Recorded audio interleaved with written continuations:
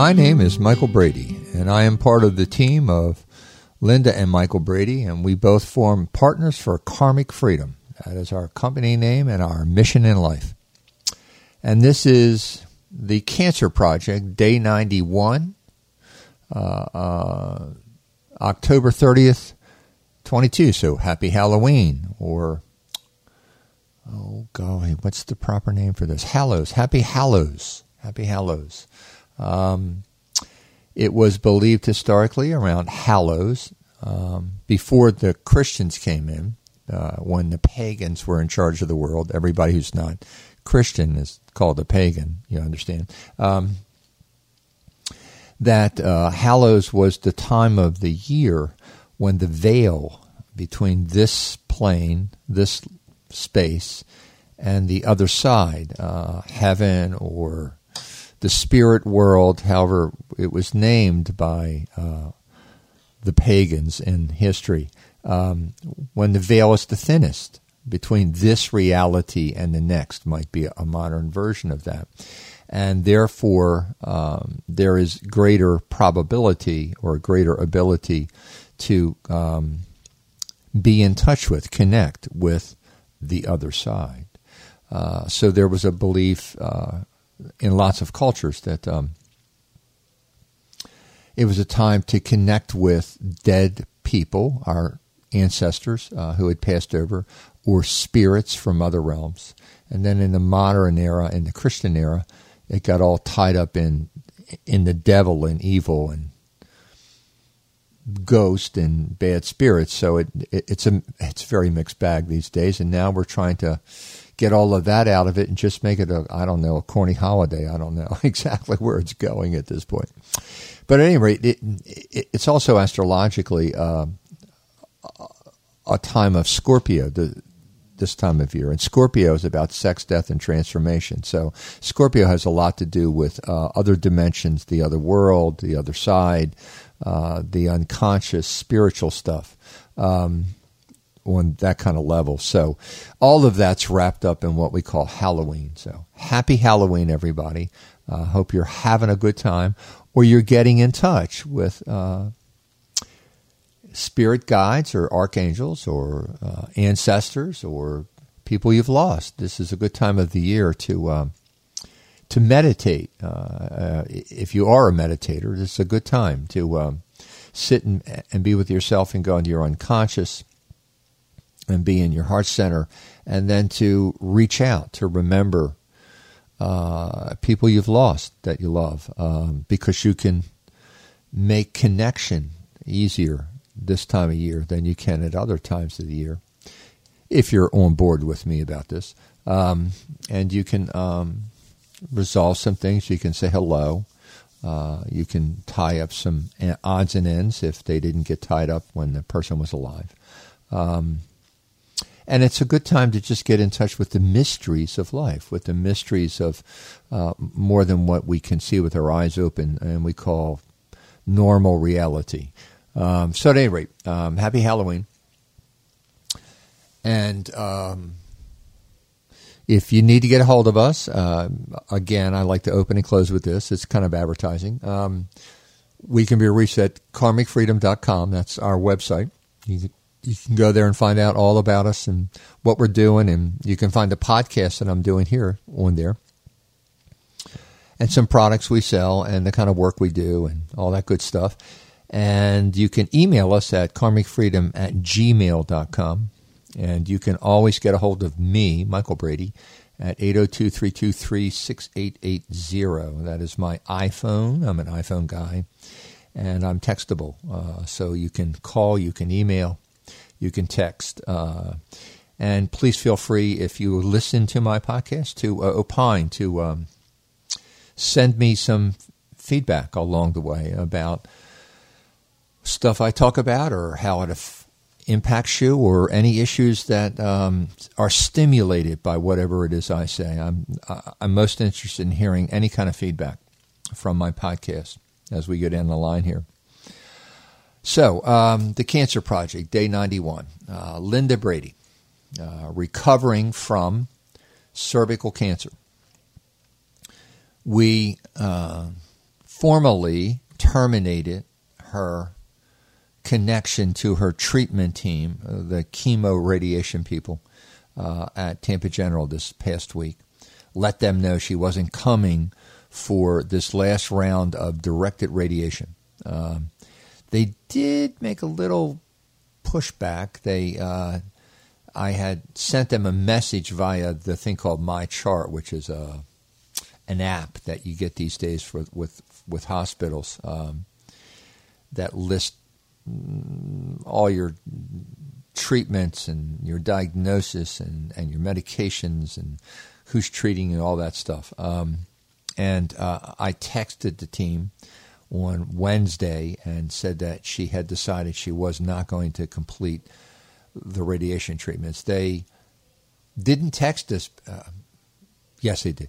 They texted us back. They texted me back in My Chart and asked us to call in to talk to them. When we didn't do that, they tried to call us. We were tied up when the phone call came in, and I'm not going to change, she's not going to change her mind, so there was no point in talking to them. And they stopped after that. And then shortly within hours after that, like the next day, we got all the notifications in the My Chart application about them canceling the scheduled dates that they had lined up for her treatment. So that was the end of that. Now we're free to move on to the alternative treatment, the SOT, Supportive Oligonucleotide Technique treatment, that is going to work at the stem cell level of Linda's cancer and treat it once every quarter, every 3 months, because once you treat it, the treatment works for 3 months. And then you have to go back and do another round of blood draw and reinfusion or reinjection into the bloodstream, and then it's working for another 3 months. We need to go through 4 rounds of that. So if we start this next month in November with the first treatment, we'll be done next November. Will be the end of that 12-month period where every 3 months we go in and do another blood draw, and it's sent out and it's brought back and it's injected into her again.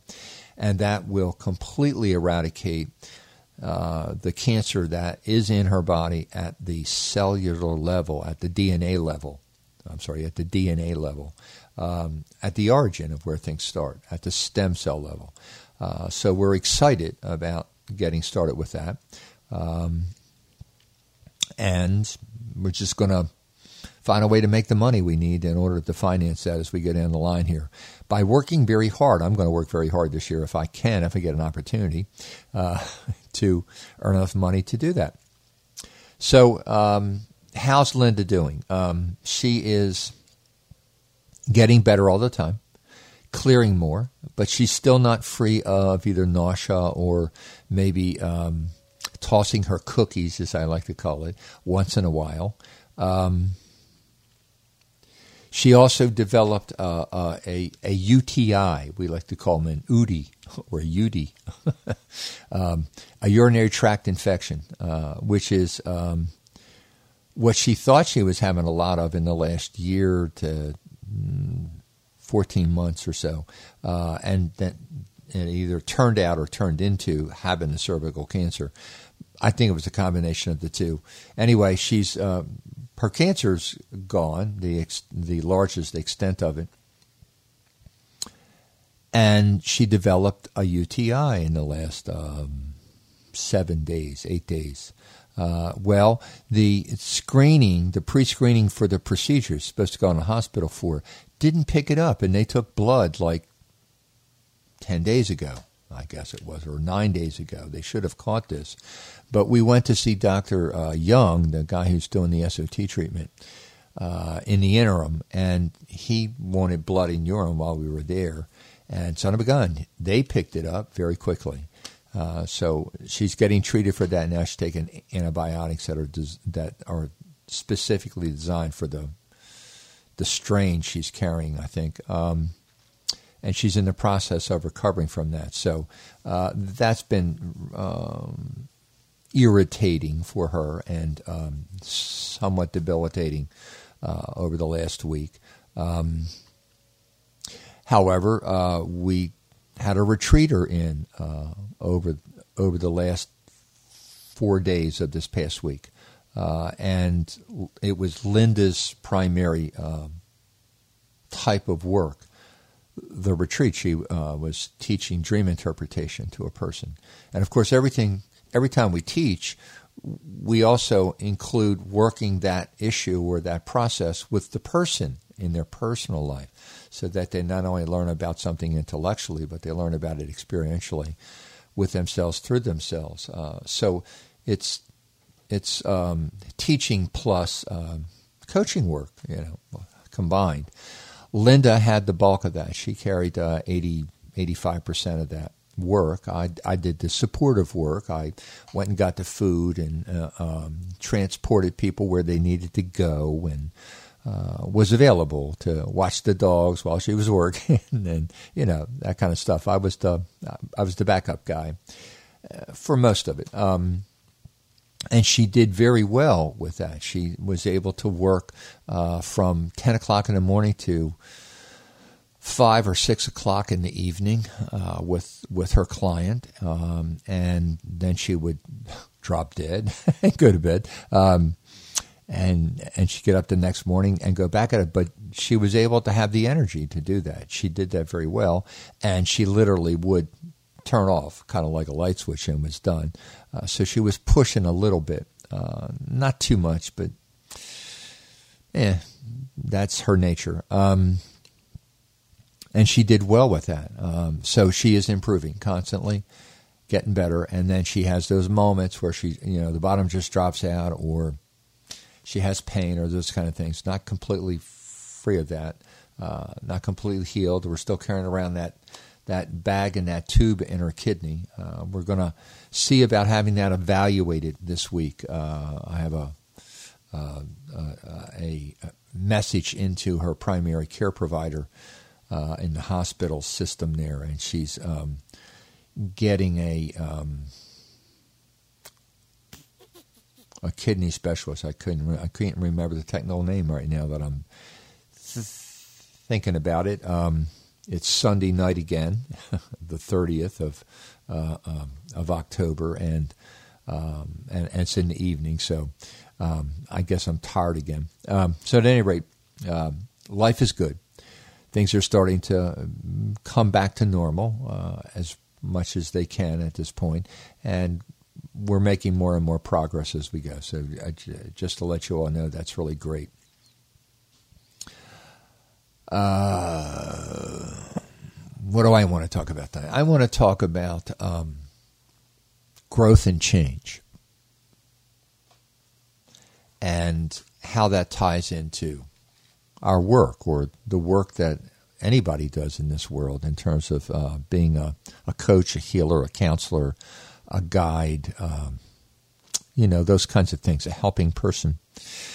We're karmic astrologers and coaches, karmic coaches to people.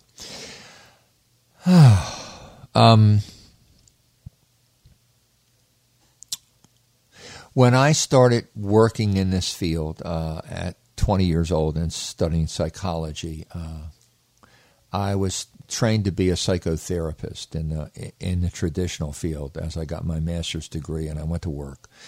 And the diagnostic manual that we use in mental health, I think it's a DSM-4 or 5 now. It was a DSM-2 or 3 when I started. Basically identifies what's wrong with a person, and then if there's a medication to help with that, or back in my day, psychotherapy to help with that, the healer, the person, the provider would administer to the issue or the disease or the discomfort of the person, whatever that was. And if you look at the history of the world, that's the history of a patient and a healer, is that a patient comes to a healer because we need them to help us get better with something. It could be physical, it can be emotional, it can be mental, it can be spiritual. And sometimes it incorporates all those things depending on the time frame and the paradigm of helping that you look at across the boards in the world. The last 2,000 years, healing has been a passive art most of the time, and that is that the person who has I'll call it the problem, comes to the healer, and the healer does something, a ritual. They name. This is the universal process of healing, anthropologically speaking, across all cultures and time for the last 10,000 years. As you have a look at this, the patient comes to the healer with a malady of some sort, and the first thing that the healer needs to do universally is to name what is wrong, to give it a name.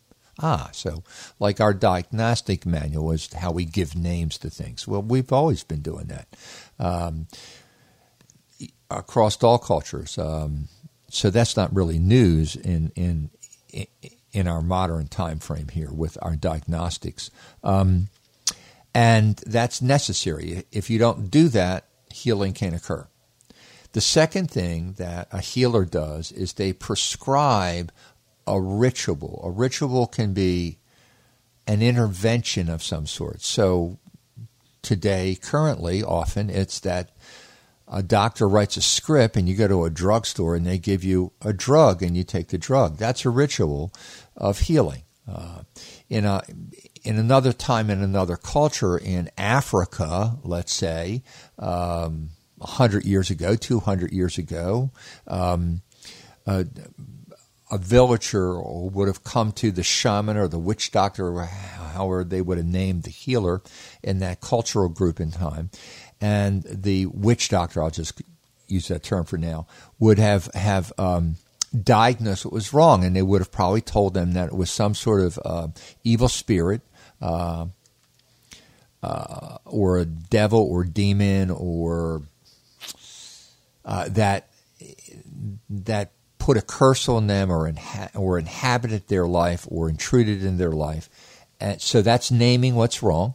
And then the witch doctor would have done some sort of a ritual. He would have killed a chicken and used the blood of the chicken or the feathers, and he would have used some incense and smoke or a rattle, and he would have done a procedure, a ritual over the person, with the person, on the person, and sent them home or had them stay in the presence of the healer for some period of time, 24 to 48 hours or something like that.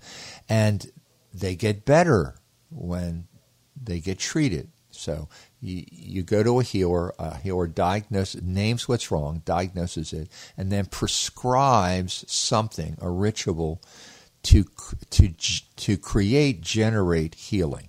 Okay, so it doesn't matter what culture and across what time you have a look at it. The words change and what we do changes, but it's the same structure all the time. Most of our recorded history, that has been passive. That is, that the healer does something to the person, and it makes them get better, which is also how we've come to believe in or feel a lot in our modern culture that doctors are all-knowing, all-seeing, and you don't argue with doctors and you don't disagree with the doctor, and the doctor always knows best. That sort of history we have in our world and our culture over the last 100 years, let's say, in the United States. Comes from that.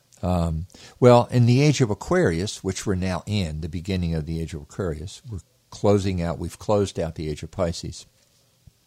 I believe we're clearly, by the cosmological calendar, done with Pisces and in the beginning of Aquarius. I think we're done our spiritual childhood and the beginning of our spiritual adulthood.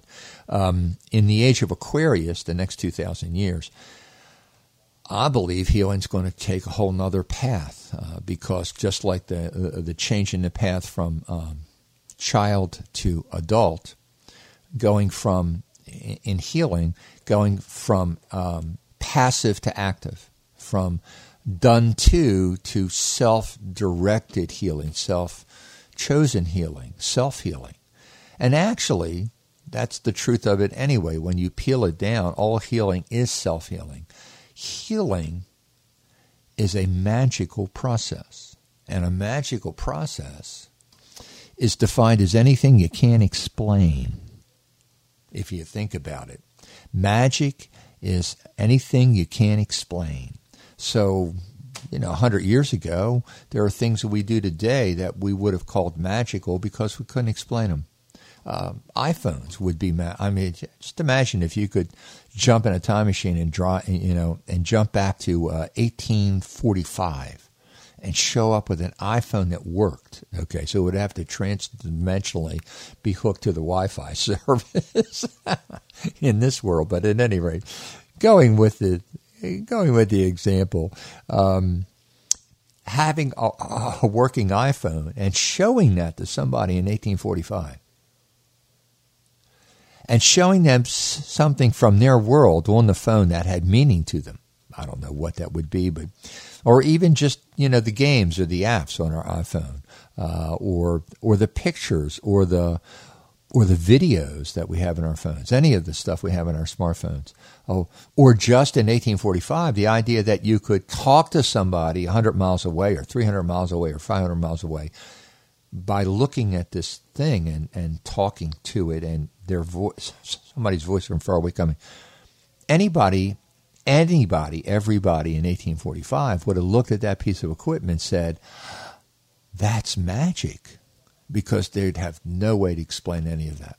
None whatsoever. So magic is anything that we can't explain. And in the age of Pisces and in our cosmic childhood, healing has been seen as something magic because we can't explain what happens. Well, we have some ability, I think we have some ability now to explain how healing occurs, because it's not something that we make happen. It's something that naturally occurs in the body, that there is a homeopathic process in the human body, that the body moves constantly into a state of discomfort, disease, and then out of it into comfort and ease, out of disease to health, and health to disease. It's cyclical. It's seasonal, like the seasons. Like most things on the earth plane are repetitive and in a cycle, birth and death over and over. Generation after generation, people come and go on this planet. That's a cycle. That's a season. Healing is like that too. The body works like that too. So from a homeopathic perspective, on a physical level, even healing has been seen as giving the body a little more of what's wrong, a very diluted, distilled part of what's wrong with it, the pathogen that's causing disease, unease, illness, and that cues the body to shift from the cycle it's in the other direction, to come back out of disease into health. In other words, what you gave the person that was homeopathic didn't actually cause them to get better. It alerted the body, the unconscious, the brainstem, whatever you want, whatever level you want to operate at here or explain at here to yourself, to go, oh, it's time to move in the other direction, and the body takes care of itself. Well, if you think about how long we've been here, thousands and thousands of years, there are a lot of time in our history where there was no such thing as a doctor around. There was no such thing as a healer around, and still people tend to heal more often than not. Otherwise, our species would have been extinct a long time ago with trauma, disease, unpleasant things happening along the way in life. So, what the age of Aquarius is going to do, I believe, is work with that knowledge better than we have in the last, let's say, 300 years in modern medicine. We are going to understand more and start to work in ways with people that foster them to be more actively involved in their disease as well as their healing, and that we will work with the way that our bodies want to work. A lot of allopathic medicine, refers to surgery and pharmaceutical drug interventions in illnesses in our world. A lot of our traditional medicine in modern medicine that I'm talking about, allopathic medicine, really sees disease as something that's unnatural, shouldn't happen. And because it happens, we need to attack or destroy the pathogen, the agent responsible, the thing involved in the body that is causing what's unnatural. And if we kill off the enemy, what's unnatural, then health is restored. I mean, that's what pharmaceutical drugs are doing. A lot of times, if you watch the ads at night for the medications we're hawking these days on the TV, and you read hear all the side effects, all the possible things that can go along with this curing your skin disorder or your UC or whatever the heck it is that you got going on. Half the time you think to yourself, why would I take the medication in the first place? Because the list of stuff it can do to me beside what's wrong with me sounds as bad, if not worse, than what I got in the first place. That's because a lot of what we do with allopathic medicine is like having a fly on the wall, a nice white wall in your house, in your room, and thinking, got to get rid of that fly. So you go over to the closet and you pull out a 12-gauge double-barreled shotgun, open that baby up, pop 2 shells in, click it shut, and blow that fly away. Trouble is you took half the wall out with it. Well, that's a lot of what allopathic medicine does. It's a lot of overkill, very concentrated, and has all those side effects. That's all that other rest of the wall going with the fly there along the way in my analogy. Natural healing doesn't do that. Homeopathic healing doesn't work that way. It doesn't create casualties along the way to getting better, because it also doesn't see disease as the enemy or something that needs to be destroyed, like in a war, like in a conflict. Take them out, take the bad guy out kind of thing. It's not held in the same way. It's held in that cyclical, natural cycle framework, which is the way that our bodies are really working most of the time every day. That doesn't mean to say that modern medicine, allopathic medicine, doesn't have a role, but we propagate it as the all-knowing, comprehensive understanding of how this works, and it really is not. It's a subroutine of how things really work, as far as I can tell from my life and education and my experiences. So the healing of life is something that's magical and is actually carried out by our body, which is another way of saying carried out by our unconscious mind. Science today believes that consciousness evolves from the brain. They talk about the brain as generating consciousness. I think they have it backwards. Consciousness generates the brain, not the brain generates consciousness. Before there was matter, there was energy. Energy is like thought. Thought doesn't have substance. Matter has substance. Awareness, consciousness, doesn't have substance. It's energy of some sort. We may call it spirit, but that's a kind of energy. It's not matter. So I think as we move into the age of Aquarius, we're going to be able, and we're finally understanding enough to begin to really start to treat the foundations, the causes of illness and disease, which has to do with energy, which ultimately has to do with consciousness. So now we come to healing on a practical level.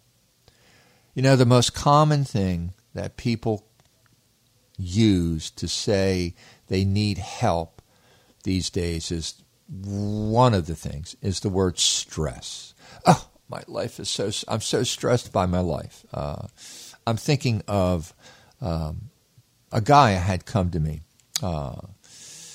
because he was so stressed out by his job at the time that he couldn't sleep. He was having trouble sleeping. Okay, so why are you having trouble sleeping? Well, because I'm so stressed with my job that it wakes me up in the middle of the night or 4 o'clock in the morning, and I can't go back to sleep because I've got all this stuff on my mind and yada yada. Okay, and I can't relax. Well, that gets him in the door. That allows him to come to somebody and say, "Can you help me with this?" Most men can't bleed and aren't supposed to bleed, and just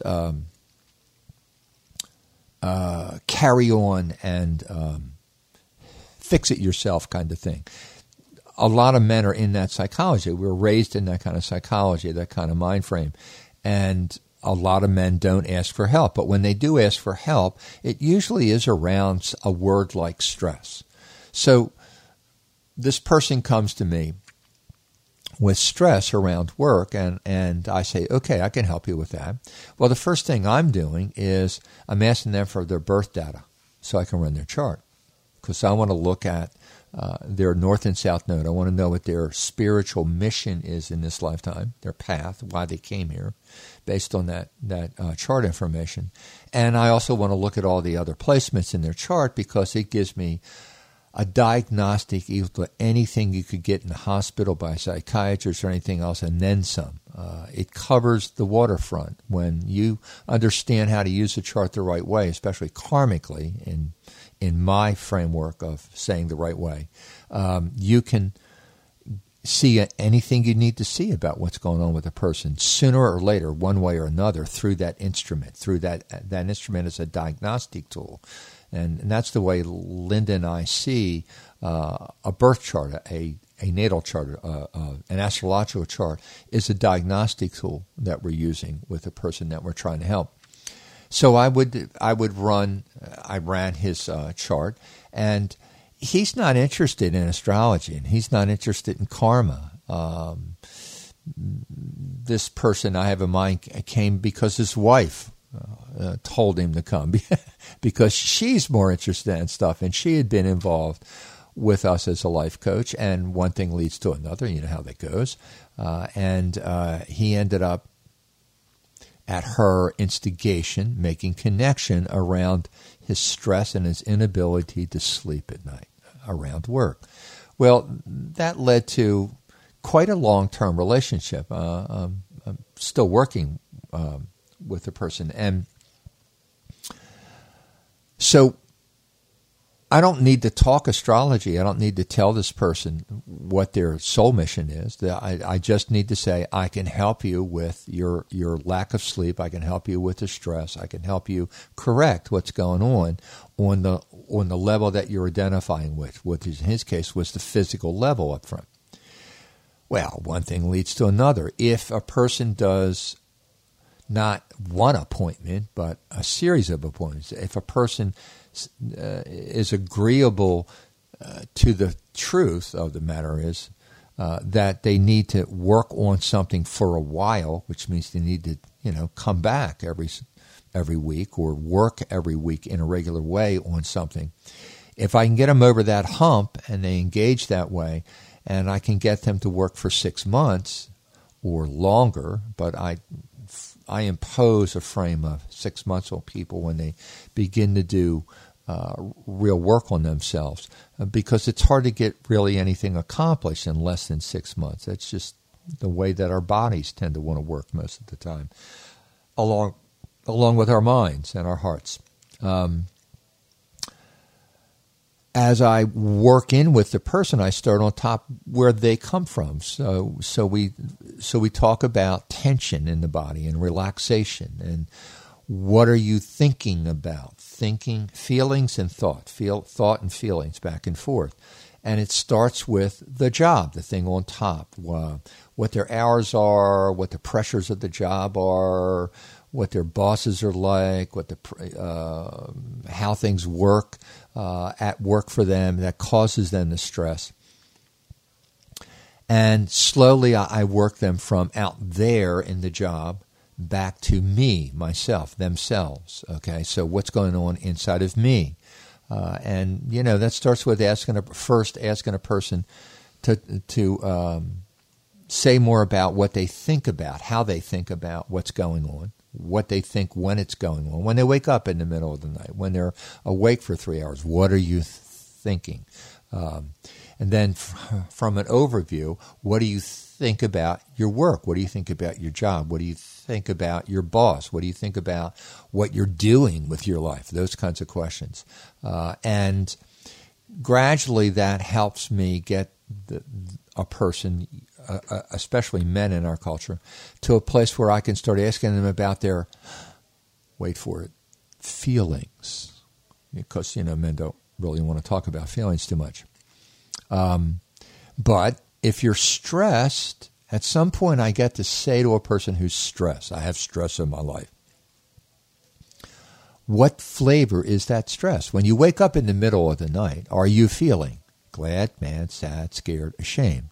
Start with 5 words. I have a very simple emotional model that I've used for 40-some years now that I can't even remember how I came up with it. I'm sure I've read some stuff along the way, but I also toss it into my own hopper.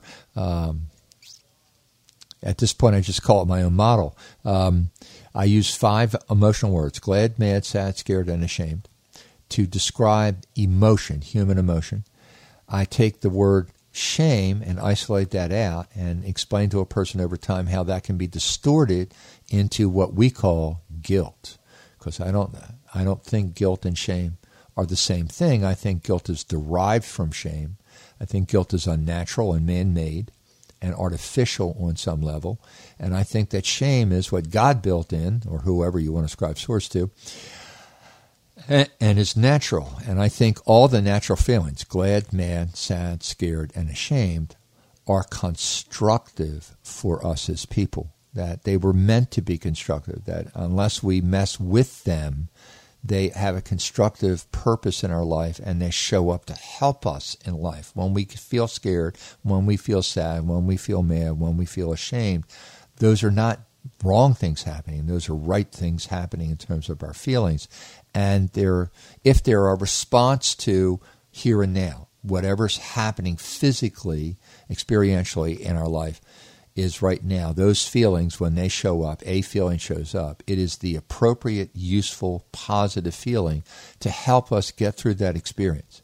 Now, those feelings get contaminated along the way because us being sentient beings at this point, we can think about, we're unique in this sense. Like dolphins and whales and tigers and lions and bears don't have the awareness, the consciousness that we have around time, for instance. We can think of 1,000 years ago. We can think of 100 years from now. We can think of last year. We can think of 2 years from now up ahead. I don't think a lot of animals that we know on this planet think in those time frames, have awareness. Doesn't seem like it. We don't have any proof of it. So anyway, I'm going to go with that as a bias, what I think is true. That's unique about us, and that uniqueness means that we can time travel in our mind, if you will. And it's the time traveling in our mind that messes with our emotions, messes up our emotions, in my opinion, from my journey and my learnings in this lifetime. So there's the here and now emotion, the natural emotion that's evoked from whatever's going on in your face in the here and now. And there is the contaminated emotions generated by past memory, what we're remembering, and future contaminated feelings that are associated with what we think about the future. If you think about it, when you think about the past, when you remember the past, you don't literally remember the past. These are just the facts, ma'am. You remember a sample of what happened. Not everything that happened, a sample of what happened. And you also have an emotional flavor, an attitude about what happened that you're carrying along with you. An attitude is a derivative from a raw emotion, in my opinion. So when you think about the past, you're not thinking of something that's literally true anymore, and it may not even be a totally true version of what happened. It's just your sample of a version of what happened. And every time you remember something, the same thing again over the type of years, you don't always remember it the same way. So there's an example of the fact that it's not really the facts, ma'am. It's my version of the facts, my impression of the facts. Okay, so it's a partial memory of something that literally happened to us, and it's flavored by the attitude that we carry around with it. So when you think about the past, and it regenerates the emotion that went with it, if it was sad, scared, mad, or guilty, a distortion of shame, I would call that contaminated emotion, because the emotion's going on in your body right here, right now. It's real. But the event that supposedly is causing the emotion that's real in your body is no longer true if it's past-oriented. If it's future-oriented, it's speculative. The idea, the thought that's generating the real emotion that's going on in your body right here and right now is about something that may never happen, and often never happens. Often never happens. If you think about your life and how often you've speculated about your future, and then how often when you've gotten that turns out to be the present, it matches what you thought of, that doesn't happen too often, does it? And especially exactly the way that you think about the future. Well, any emotional attitude you have about that, and most of the time when we think about the future, if you want to look at it, we don't end up with a glad attitude when we think about the future. We end up with an angry, a frustrated, or we end up with a scared. Oh, I don't know if that'll happen. I don't know if I can have that. I don't know if I deserve that. These are thoughts we're having around some future speculation. We don't really end up with the glad emotion attached to the future. We don't often end up with the glad emotion attached as an attitude to our past recollections of our life very often. And therefore, the emotion that gets generated in your body by the past and the future speculation, I'll call it now, is contaminated in the sense that it doesn't reflect emotionally a response to what's going on right here, right now. And if it does match the emotion that's going on right here, right now in your face, it's exaggerating. It's adding more intensity to the emotion that literally what's happening to you now is generating as a response from you on an emotional level. So I start talking to people. I start talking to this person who comes in with stress about their feelings, questioning their feelings. How did you feel when you woke up that morning? How do you feel about what happens at work when this goes down and blah, blah, blah, blah, blah? Okay. So that's starting to tie mental ideas, thinking, to feelings, and feelings to thinking. We spend a lot of time disconnecting our emotional stuff completely from our lives, and actually scientifically, we're just trying to be heads these days more than not. And you shouldn't need emotions unless they feel good. Well, it doesn't work that way. If you open yourself to one emotion, you open yourself to all emotions. If you shut yourself down to one emotion, you're shutting yourself down to all emotions. You can't really pick and choose in terms of how you connect to the emotional part of yourself, the emotional part of your apparatus. So over the course of 2, 3, 4, 5 weeks, a month, 2 months, 3 months, 4 months, 5 months, 6 months, I can get a person finally, even a guy, a really dyed-in-the-wool kind of guy, to be more connected to what's going on inside of themselves, you see, in relation to what's going on outside. And then if I can get a person to connect to their emotions functionally outside of the session, and just not in hindsight, but as they're going down the line because of the work we're doing and the homework I give, everybody works with a journal, a blank notebook. You have to write in it by hand. You can't use a keyboard. And electronics to journal, because when you write by hand on paper with pen, pencil, ink, you are literally transferring energy into the paper, into what you're writing. Well, one of the energies that get conveyed into a letter, let's call it now, or a journal, is your emotions. So that when you journal that way, you literally are feeling better when you get done journal. You feel less burdened. You feel less pent up emotionally, because the emotion was talked about and conveyed. The energy was actually conveyed, transferred to the paper in that sense, and it's held by the paper in the matter of the paper. So journaling starts to help a person feel better, and they're connecting their thinking with their feelings, and now they're connecting their present with their past and their future. And meanwhile, I've got the karmic chart in front of me, and I haven't said a word. I'm not explaining any astrology to a person necessarily. I'm just using what I can get out of their chart while I coach them, while I'm helping them figure out themselves. I'm not figuring them out. Well, I am, but I'm not telling them in that fashion what's going on with them, because my words are never going to count as much as their words. My explanations are never going to count as much as their explanations. The meaning isn't going to stick to the wall that comes from my voice. It's going to stick to the wall that comes from their own voice. So the most powerful way that any coach can work with someone is not in what we're explaining to them, but in what we can ask them about. They end up claiming, explaining, discovering, speaking for themselves. So that ideally what you can do as a coach is go, yeah, that makes a lot of sense to me. I agree with, yeah, I think that fits. Yeah, I can see how it works that way. Yeah, I can see how that would help.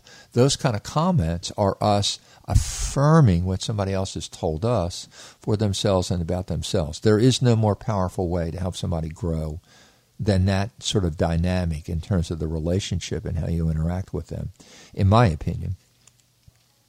So over the course of weeks and months, what happens is stress turns into more specific understandings and spreads out into more parts than just the simple tension. Stress refers to tension. Tension in myself in relation to the one thing that I identified at the beginning, which would be my job in this example. It leads to, well, because the memories, the remembering in the past and speculating about the future, inevitably is going to bring in, guess what? Other players. And other players are going to eventually end up being people in your life other than the people you work with. Eventually, it's going to get us back to our families, our current families, our birth families, our historical families. It's going to get us back to our relationships with our friends even, things like that. So that over time, this junk word of stress, which we use so often in our culture, and that men use a lot, more than probably any other one, if they talk about themselves very much, becomes much more specified and about more things than just the one thing, the tension called stress that's keeping me from sleeping.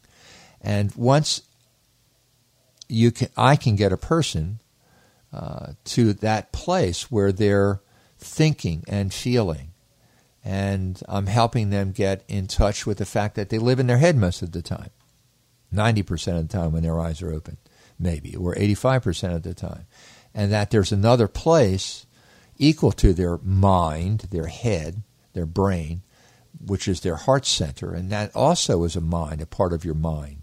The heart, the human heart and the human brain are the two rational, autonomous organs, physical manifestations of what we call consciousness and the human mind in the human body. If you don't believe me, you can read some of this stuff in background for yourself. There's an excellent book that talks about the human heart called The Secret Teachings of Plants. Secret Teachings of Plants. The guy's name, the author is John, I think first name is John Buhner, Bhuner. If you just look up the title, The Secret Teachings of Plants, you'll find this book. It's not a big book. It's not real thick. This man is I believe he's a botanist by training, a PhD in botany, and he's been interested in his life in medicines, how we get medicines, how they're pulled out of the forest, how we find them, how we find the right drugs to work for the right people, the right medicines to work for the right people. And the first half of the book of the Secret Teachings of Plants is strictly about the physiology and the functioning of the human heart. It has nothing to do with plants for half the book. And then in the second half of the book, he talks about how the medicinal plants that we have developed, that we use to heal ourselves, form less than 1% of all the plants on the planet. Less than 1% of all the plants on the planet. So imagine walking into the Amazon forest. I couldn't identify 97% of the stuff I would probably see in the Amazon forest if I could get there. Somebody walked into those forests, our healers, ancient other healers, previous healers, walked into that forest, a forest like that anywhere in the world, and they walked out with a plant that suited the purpose they need to heal a certain wound, to salve some other kind of malady, to create healing in a disease. It's got to be something greater than random chance. I mean, the odds that you could go in and come out with the right thing are it's like being struck by lightning or hitting the lottery for $6 billion. I mean, one person out of 497,000 people score those kinds of things. It's those kind of odds. And yet, we have a reliable body of knowledge that, what he posits in his book in the second half about the healing plants of the world is that healers are all heart-centered historically, especially before they became scientific. But even some of the scientific ones, they just kept their mouths shut most of the time about this part of what they were doing.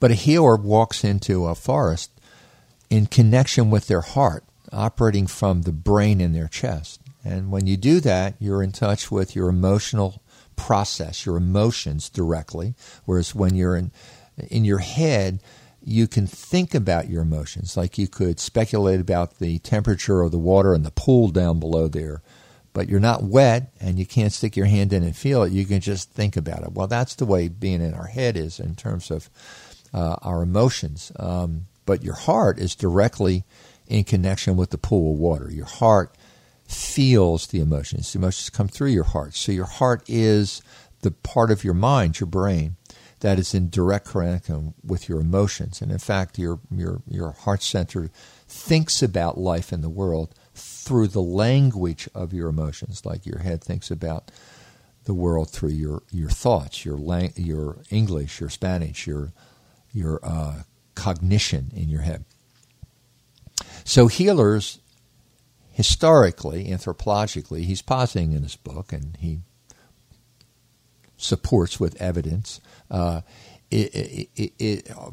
people who have gone into the forest in connection with that part of themselves, with their hearts in there. And when you're in that space through your body, they've walked into the forest and said, forest, plant, something, tree, I want such and such to help this person with such and such, a fever, a boil, something that's wrong.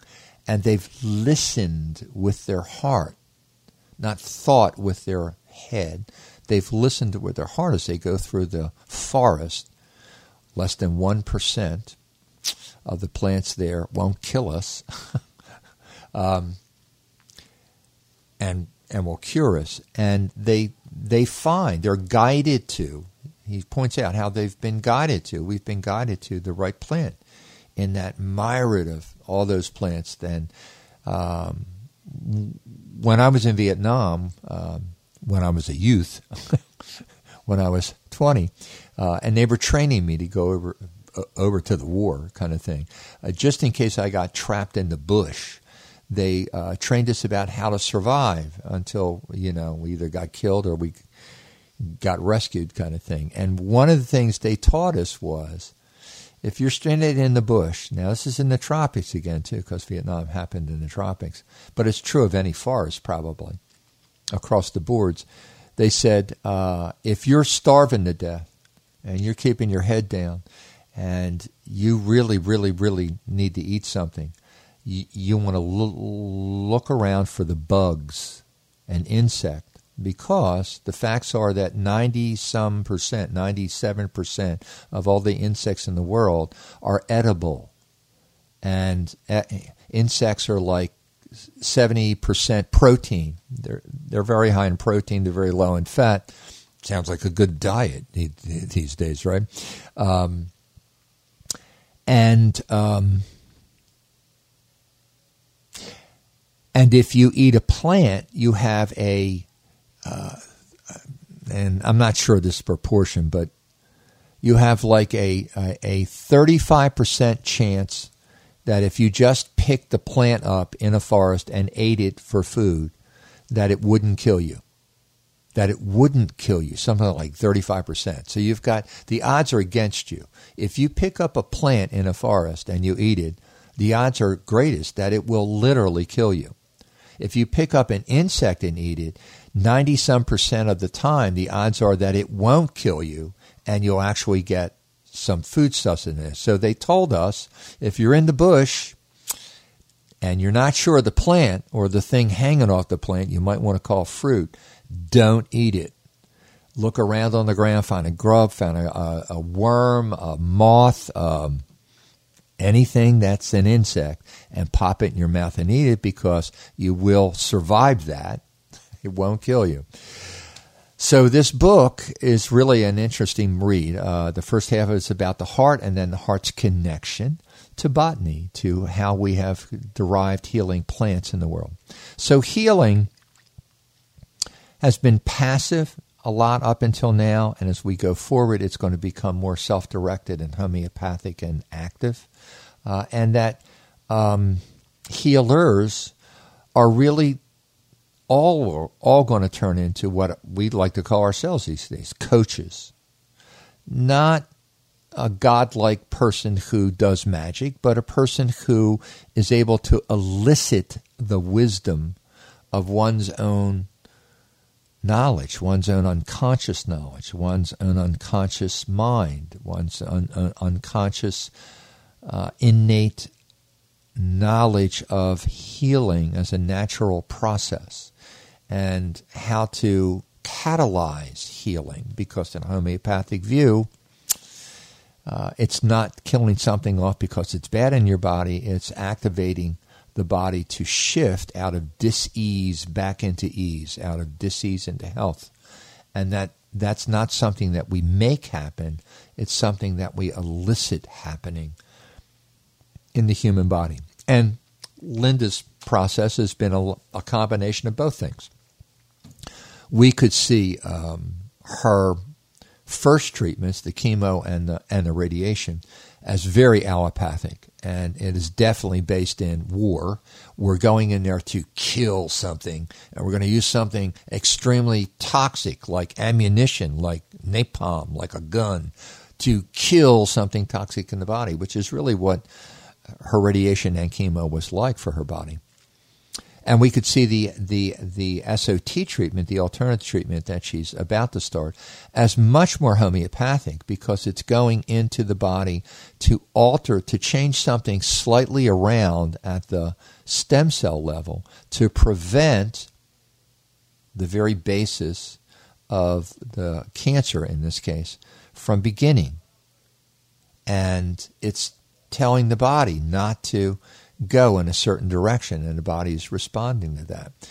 It's a much gentler process. It's not toxic to her body. It's only toxic to the cancer, because the cancer dies at the stem cell level in her body over the course of the year. Anyway, just wanted to talk about that a bit tonight. So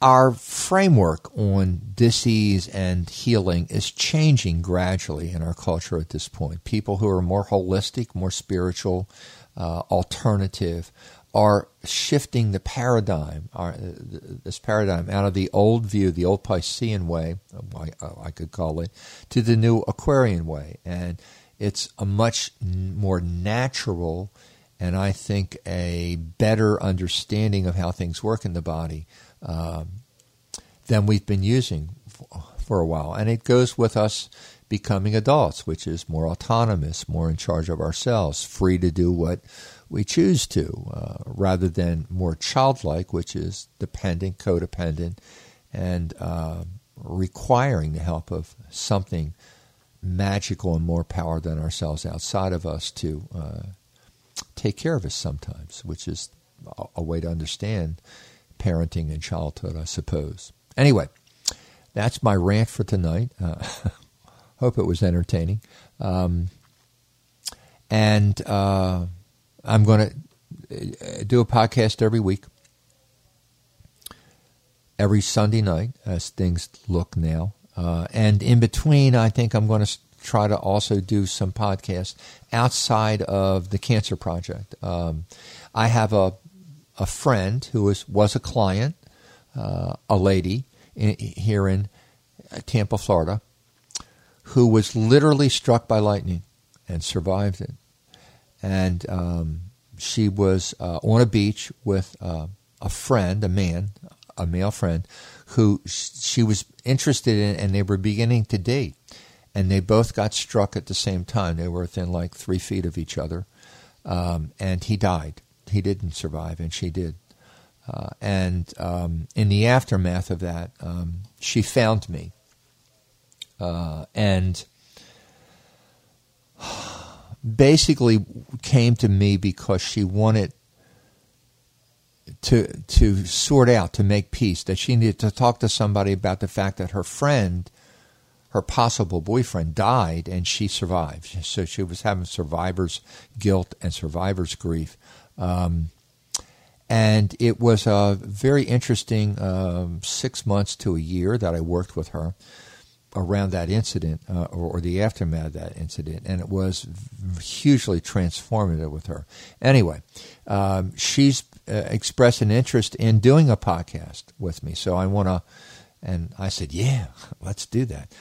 So soon, the first thing I want to do is get her in here with me on a podcast that doesn't have anything to do with the Cancer Project, and share her story, her journey, with you all. So that's coming. And I look forward to talking to you again. I just can't seem to keep this to 20 minutes. This is an hour and 3 minutes now. I don't know. I may be too talkative. Who knows?